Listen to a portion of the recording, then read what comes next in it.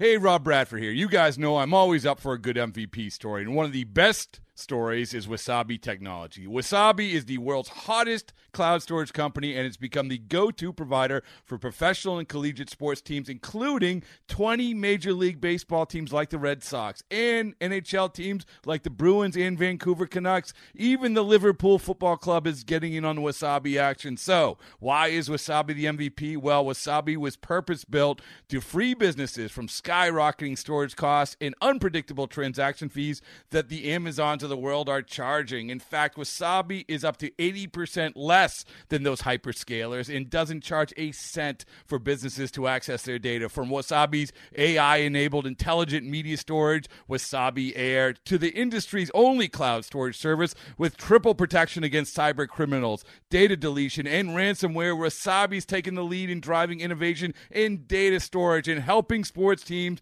to unleash the power of their data. Wasabi, another Boston-based championship team.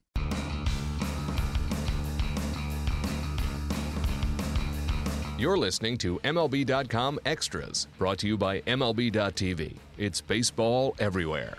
We're talking Yankees baseball today on this Thursday, Cinco de Mayo, with Yankees reporter Brian Hoke.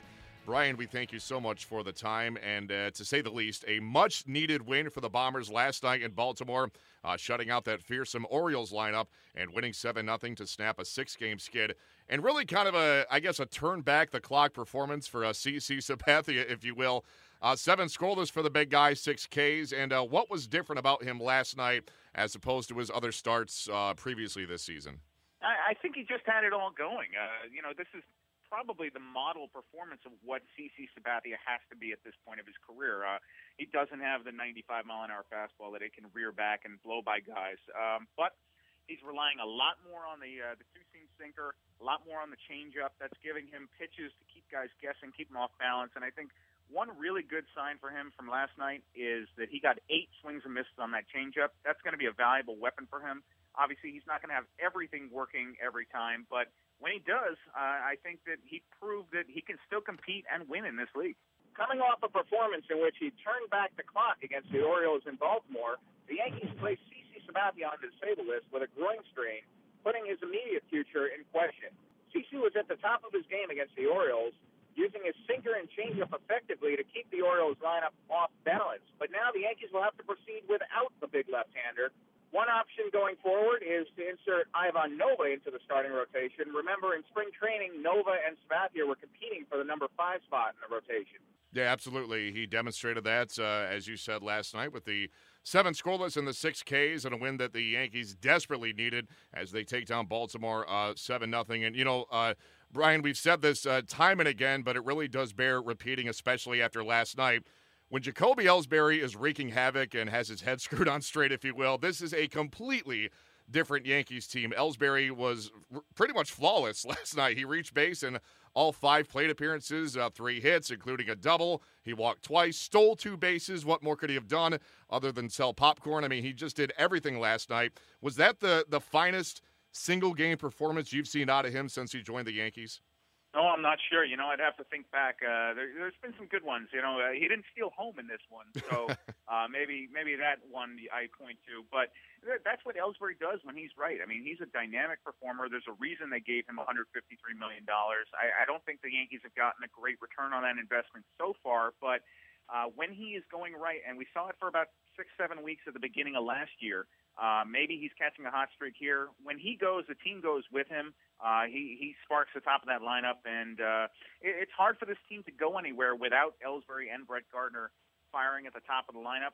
We'll see what happens with Gardner, but if Ellsbury's catching a hot streak, that's good news for the Yankees. Yeah, no question there. And the Yankees, again, as we've said, they really needed that win last night. The Yankees, when you take stock of their season, I believe, I don't have their record on the top of my head, but they are obviously in last place right now in the AL East, having gone through that losing streak, which was snapped last night. When teams go through the April struggles, the common refrain is, well, it's still early, and to some extent that's true, but at what point does that kind of transition to where it's not really early anymore, and you have to start to get a little concerned when you're still lagging 7-8 games under 500? Yeah, for sure. I think you're at that point right now. The fact that Brett Gardner said that last night in Baltimore was a must-win game. Mark Teixeira said at Fenway Park over the weekend, he said, it is a small sample size, but it's getting bigger. And that's true. When you're 8-16, I mean, Joe Girardi-led team has never been this far under 500. So this is, you would think that this is the bottom point, or at least Joe Girardi hopes that it is. They needed that win. They needed a big performance out of Spathia to get them back on the winning ways. Gardner said that it felt like they'd won a playoff game. They hadn't won in more than a week because they had 2 off days and a 6-game losing streak. So the Yankees really need to climb out of that. They're in the middle of a long stretch here where they've got 20 games without an off day. So they got to string some wins together. The schedule's not going to help them. There's no more rest coming here. They got the Red Sox coming up this weekend, so things don't get a whole lot easier. So the Yankees are going to have to fight out of this and figure it out. But if they can start putting up 5 runs a night or more, as Alex Rodriguez has said, that would obviously go a long way toward helping them get back on the winning path. And, of course, so, too, we're getting Aroldis Chapman back in the fold when he serves his 30-game suspension for the offseason incident. So that's going to be a big boost for the Yankees, too. And as you said, it begins this weekend. Of course, we're talking on a Thursday. They wrap up their series in Baltimore. And then the Red Sox come to town for the first time this season.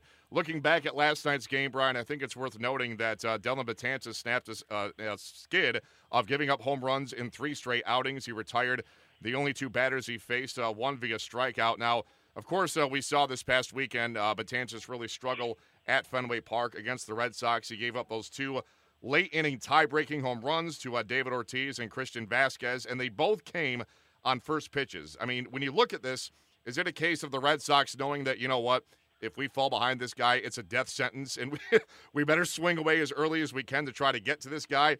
Is it more a matter of just, a team adjusting to him, and he in turn has to now adjust to that adjustment, if this is making any sense, because teams know that if you don't get him early, you're pretty much cooked? I know exactly what you're talking about, Matt. And you don't want to get down 2 strikes to Dellin Betances because he, against Andrew Miller as well, you see what the result has been. So I think you're seeing a lot more teams first pitch swinging. The Red Sox obviously got that memo. I think the word has gotten around the league. So, baseball is a game of constant adjustments. Teams are adjusting to you. You've got to make the adjustments. And I didn't expect Dellin Betances to come out and give up a home run in every single appearance for the rest of his life.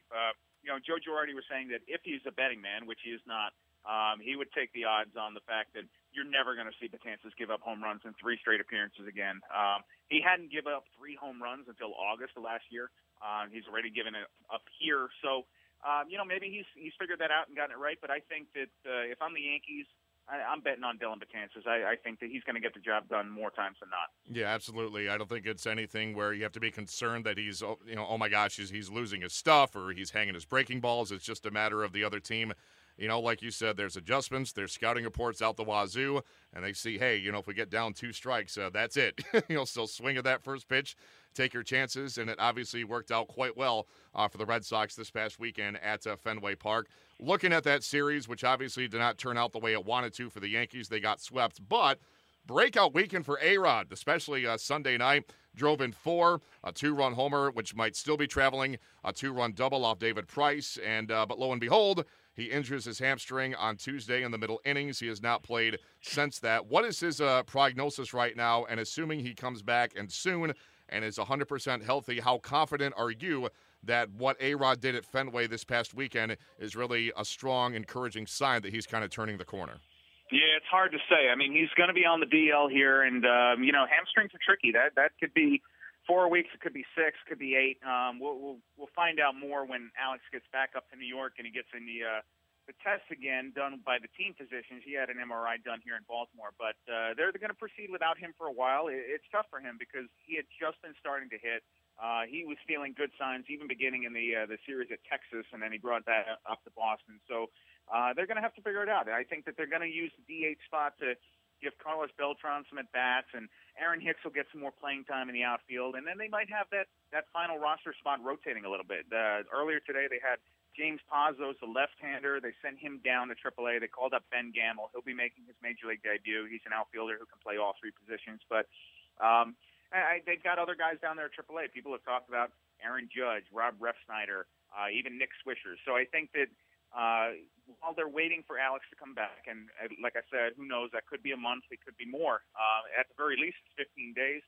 They're going to use that opportunity to rotate a little bit and try and battle through this stretch of 20 games by keeping that roster spot flexible. Yeah, such a tough break for A-Rod, who, as you detailed, he was just starting to hit again after such a brutal start to the season. I think at one point the average was down to 132 and just getting booed like crazy in home games. But I think the person throughout all of this that was the least concerned about A-Rod's struggles was A-Rod. I mean, did you get that sense in talking to him that, he's been – again, it's not his first rodeo by any means. He's in his 40s. He's done this for a long time, and that, despite all the chatter and he's old, he's this, he's that it really never affected him, and he knew at some point he was going to start to hit as he's always hit. No, I feel like the confidence is there, and you don't hit almost 700 home runs in the big leagues without being confident in your abilities. So, I think that sometimes it takes older players a little while longer to warm up. I mean, we've seen that for years now with Mark Teixeira. We keep talking about why is he having a slow April.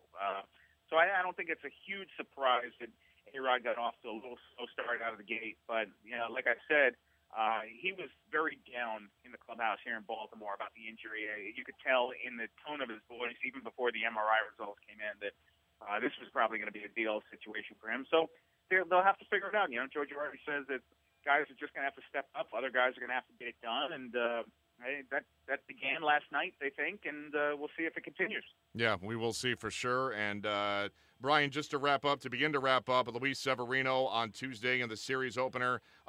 So-so, 6 innings, 4 runs, 3 earned. He did strike out 4. It's no secret he's really been struggling this season. The ERA is still well over 6, but did you see at least glimpses of the 2015 Severino in that outing on Tuesday night? For sure. Good enough, and that's progress, and that'll keep him out of AAA. I think that he was very much on the bubble here. I think that if he had gone out and gotten rocked by the Orioles, the Yankees would have had to really make a tough decision by him. So he went out, he gave him 6 strong. You would like to see him work on his fielding practice a little bit. It's weird to see a guy drop the ball twice at first base, covering very similar plays. So he'll work on that. He'll obviously stop looking at the bag before he gets the flip and actually look the ball into his glove, because that's just giving away a run there. But otherwise, gave up 2 home runs to Mark Trumbo. He's not alone in that category. He's certainly had some company in the big leagues this year. They were no doubt shots. But if you take those away, and I feel like this is what you do sometimes when you're trying to analyze a loss. You say, well, yeah, except for the terrible pitches, he was actually pretty good. Well, all right, you take these 2 pitches away from Trumbo and the drop balls at first base, and that was a pretty good outing from Severino. So it's certainly something the Yankees can build upon. It'll keep him out of the minors, as I said, and reduce the urgency of them having to make a move and call down for a guy at AAA or maybe push Ivan Nova in there. But you can't have Severino go out and continue struggling. So he needs to build off that and take another step forward his next time out. So despite, 6 losses in 7 games and being in last place in the AL East, the sky not exactly falling for the Yankees and their fans right now. As we touched on, CeCe looked very good last night. Severino, signs of encouragement. And, of course, Aroldis Chapman coming back just a couple of games away. We'll see how that all pans out for the Yankees in the next few weeks as, again, the Red Sox come to town for the first time in the Bronx this season, beginning on Friday night. Brian Hoke, we appreciate the time. That is Brian Hoke, MLB.com Yankees reporter. In the meantime, Matt Waymeyer signing off for MLB.com Extras, New York Yankees. MLB.TV Premium, the #1 live streaming sports service, is celebrating 13 years. Watch every out-of-market regular season game live or on demand in true HD. Real-time highlights, live look-ins, pitch tracking widget, and more. MLB.TV Premium includes a free At-Bat 15 subscription. Watch live baseball on over 400 mobile and connected devices. Watch at home, in the office, or on the go, every night, on every device. Blackout and other restrictions apply. Visit MLB.TV for details. Okay, picture this. It's Friday afternoon when a thought hits you. I can waste another weekend doing the same old whatever, or I can conquer it. I can hop into my all-new Hyundai Santa Fe and hit the road. Any road. The steeper, the better. Because my all-new Santa Fe is available with H-Track all-wheel drive, so I can hit the trail without a worry in the world. Heck, with 3 rows and best-in-class rear cargo space, I can pack the whole family in with all our gear. We've got available dual wireless charging for our phones, so we'll never lose touch with civilization, and we won't lose touch with the primordial power of Mother Earth. So which is it? Waste the weekend or do something a little more epic? And conquer it in the all-new Hyundai Santa Fe. Visit HyundaiUSA.com or call 562-314-4603 for more details. Hyundai, there's joy in every journey.